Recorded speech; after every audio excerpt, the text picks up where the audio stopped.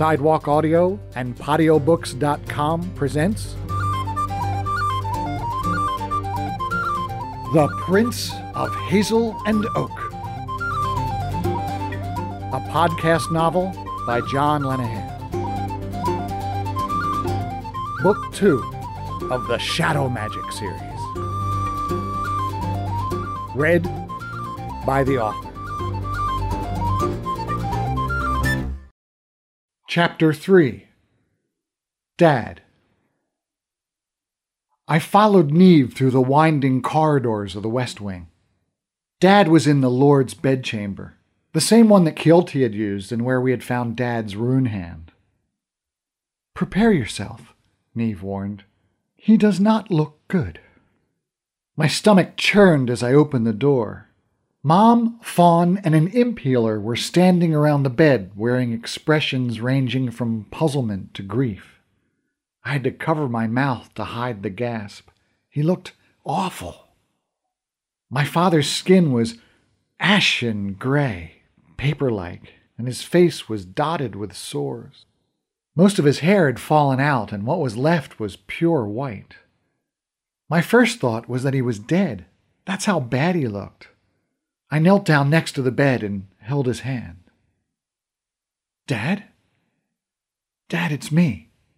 Connor." I didn't think he could hear me, but then his eyes flickered and opened.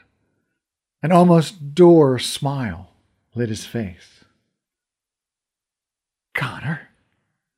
Connor, are you all right?" His voice was faint and raspy. "Deirdre said you were in trouble." "I'm fine, Dad." I didn't know what to say. His famous dark eyes had lost their shine. I could hardly stand it.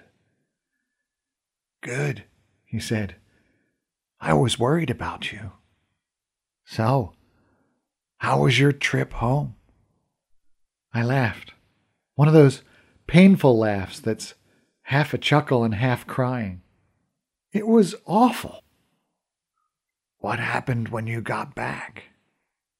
"The police arrested me for your murder." This brought a huge grin to his face. "No." "Yes," I laughed through tears. Dad started to laugh, but his laughter was replaced by a spasm of coughs. He had to close his eyes for half a minute. When he opened them, he squeezed my hand and said, "I'm glad you're here." "Me too." I held his hand for a while and said, "Thanks, Dad." "For what?" "I never realized until I went back just how much you gave up for me. I don't know how you stood it." "Well, when it got really bad, I used to go to your room and watch you sleep. That gave me strength." I dropped my head on his chest and wept openly. He stroked my hair. "I have to rest now," he said.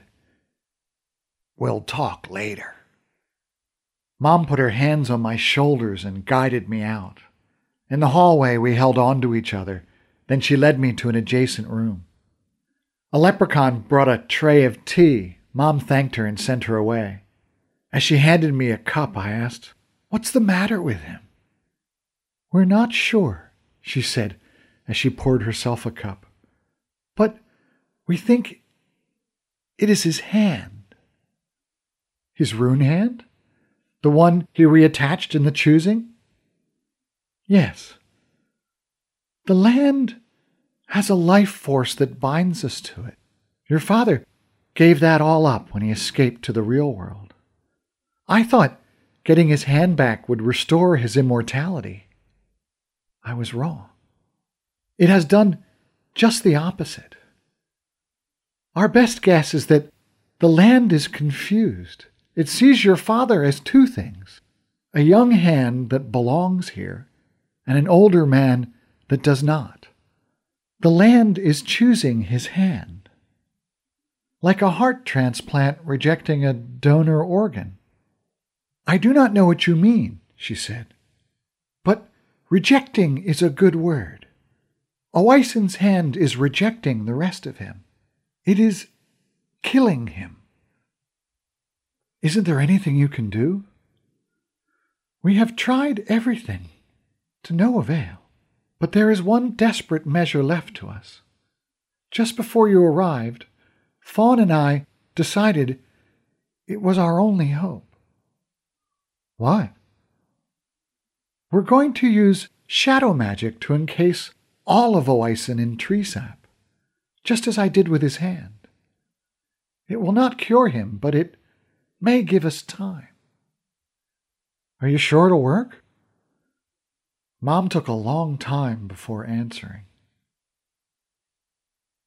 No, she said. I am not.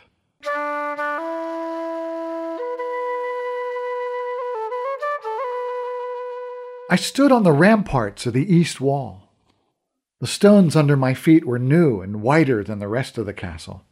This was the wall that was blown out when Kealty's golden circle misfired. Lorcan had done a fine job rebuilding it. I looked out and took a deep breath, savoring the pollution-free smell of summer's end. At first glance, I thought the forest in front of me was on fire. The oaks were incandescent with the colors of autumn. Leaves the size of notepad paper had transformed themselves into reds and yellows and golds. They looked as if they were lit from within, like Christmas decorations. I remembered the first time I had seen this vista when it was green. I remembered the strength and the joy that it had given me. I felt the strength returning, but the joy was denied to me now. Below I saw the top of the dolmen that Fergal was buried under. Ah, Fergal, I said to myself. How I could use a friend right now. I'm sorry, Connor, said a voice from behind me. It was a rat. I'm sorry about your father, and I'm sorry I was so short with you before. It wasn't my place to be the first to tell you, and I am not very good at hiding my emotions. You surprised me, Araf. I didn't know you had any emotions, I chided, trying to lighten the mood. I have them, Connor, although right now I wish I did not. I put my hand over his shoulder, and together we looked down at Fergal's grave. I still miss him terribly, he said. He was truly my brother. I never had the chance to tell him that. He knew, my friend. He knew. A guard showed up and said my mother wanted to see me in the Lord's bedchamber. Araf led me down to Dad's room, but he didn't come in. When we got to the door, he didn't say anything. He simply nodded. I think he must have used up all of his allotted words for the day. Mom, Neve, Fawn, and the imp healer were standing around Dad's bed. A shadow fire flickered on a table. I didn't think it was possible, but Dad looked worse than he did only a couple of hours earlier. We are almost ready, Mom said. He wants to speak to you. I knelt down next to him. He turned to me, and I could see the effort it took. Connor, he whispered, you must take the choosing. The land needs a Lord of Dor. You're the Lord of Dor, Pop. Promise me. I promise. He straightened his head and took a deep breath. Deirdre, he said, trying to raise his voice above a whisper. I'm ready. Mom placed a small gold disc on Dad's tongue. He received it like a Catholic at church. Then Mom and Fawn each picked up a waxy, fist-sized ball of amber sap.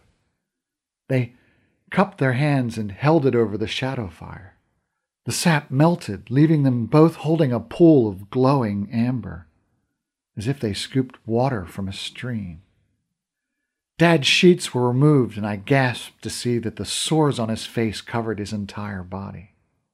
The only part of him that looked healthy was his rune hand. Its health and vitality only highlighted just how deathly the rest of him looked. Mom and Fawn stood at the foot of the bed, incanting in Ohim, the oldest of tongues. As they chanted, they let the sap drip onto Dad's toes. It covered his feet, then his ankles, and then his legs, like it had a mind of its own. I watched in horror as the amber traveled up his chest. When it reached his neck, he closed his eyes and took one last gulp of breath and was completely engulfed. Mom carried away the remaining sap and let it drip into a bowl. It left no residue on her hands. Then she slowly examined the shadow magic shell. When she rolled Dad on his side to have a look at his back, it shocked me to see him pop up like a marble statue.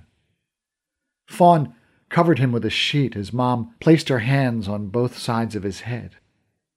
After a few minutes, she let go and wiped her nose on her forearm. She looked drained. "Did it work?" I asked. "We will know tomorrow," she said. I wanted to keep watch over Dad all night, but Mom wouldn't let me. Since she missed my rebellious teenage years, I toyed with the idea of making this my first defiant stand against her. But she was right. I was exhausted. She led me to a room 2 doors along. "This is the prince's chambers," she said. "It once belonged to your father. It is your room now." It was huge. A massive bay window and an equally large 4-poster bed were draped with purple fabric. When I got some time, I thought to myself, I'm going to have to do some redecorating. The walls were paneled in hand-carved oak depicting all the major trees of the land. I noticed one of the panels was full of chips and holes. Mom followed my gaze. Oisin told me that is where he used to practice throwing Dahi's knives. He got in trouble with his mother for that. "I promise I won't throw any knives in here, Mom," I said, but I knew I would. She wrapped her arms around me. "I have missed you. I wrote you every day." "Me too. How did you finally get the slates to work?" "It was Samhain." "Samhain. I remember that word," I said. "When Dad wouldn't let me go out trick-or-treating at Halloween, he used to say, 'There's no way I'm going to let you wander around alone during Samhain.'" "What does that have to do with the Awen slates?" "Samhain is when the land and the real world are closest. The slate must have started working simply because it was in range." "Well, I'm glad it did. I'm here now, Mom, and I'm not going anywhere." She squeezed me tighter, then kissed me on the cheek. "Get some rest. You too. You look like you need it." "I will try," she said, and left me alone in my new bedroom. A chambermaid came in and placed a pitcher of water next to a bowl on the dresser. When she turned, I recognized her. It was the leprechaun who helped Dad and me sneak into Kealty's room. "Ayin," I said, calling her by name. I surprised her when I hugged her, but she hugged me back, her arms only making it to my sides. "How is Lord Oisin?" "Not good." "If he—" She stopped and placed her hand over her mouth as if to push back the words. "What is it, Ain? You can say anything to me." If Lord Oisin should die," she said, and made a little gesture like she was warding off evil spirits, "will Kealty come back?" "Over my dead body?" Her worried eyes went steely. Mine too. We shared a determined smile. "If you need anything, pull that cord." "Thank you, Ain." "Welcome home, young prince." My head hit the pillow like I had been hit with a Raph's banta stick. In that twilight moment between wakefulness and sleep, I found the impatience of a dream desperate to begin, like a troupe of actors waiting for the opening curtain. "Here we go," I mumbled aloud. I was a bit disappointed with my first dream back. Deep down, I had hoped that I would be able to have a conversation with my father.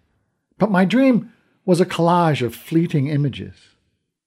Trees, salmon, horses, knives, castles, bears, mermaids, archers, and a myriad of other images zoomed in and out of my sleep. I had only one vision that stayed with me. It was of a young girl I didn't recognize. She was crying. An older woman that I knew was her grandmother was comforting her.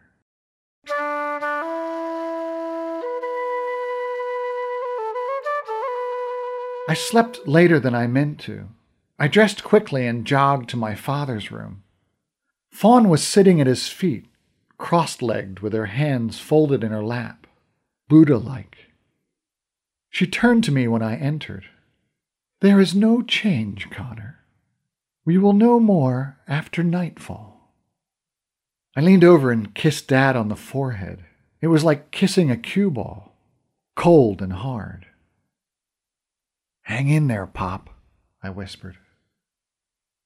"Go get something to eat," Fawn said. "We will find you if there is any change." I found the breakfast room all by myself. Well, after getting lost for half an hour. Everywhere I went, people pointed at me and whispered to their companions, or even worse, bowed. No one dared sit with me at breakfast, but that didn't stop them from staring at me. I'm not sure if it was because I was their prince or because the food was so awesome I moaned while I ate. A guard approached as I was finishing. I was surprised to see it was a banshee. I was glad that Dad had chosen not to banish all of the guards that worked for Kealty. "Prince Connor," the guard said, bowing. He was young, and I could see he was nervous. I smiled at him. "The prisoner is getting difficult." "Prisoner? What prisoner?" "The one that shouts with the strange tongue." "Oh, my gods," I said. "Detective Fallon, I forgot all about him." "You better take me to him."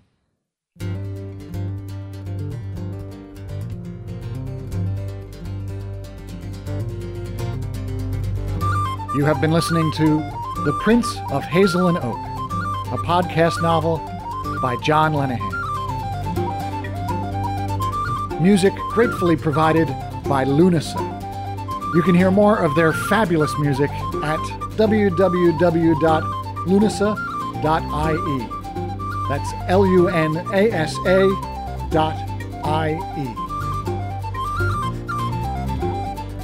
You can learn more about Shadow Magic and its author on www.shadowmagic.co.uk. Thank you so much for listening.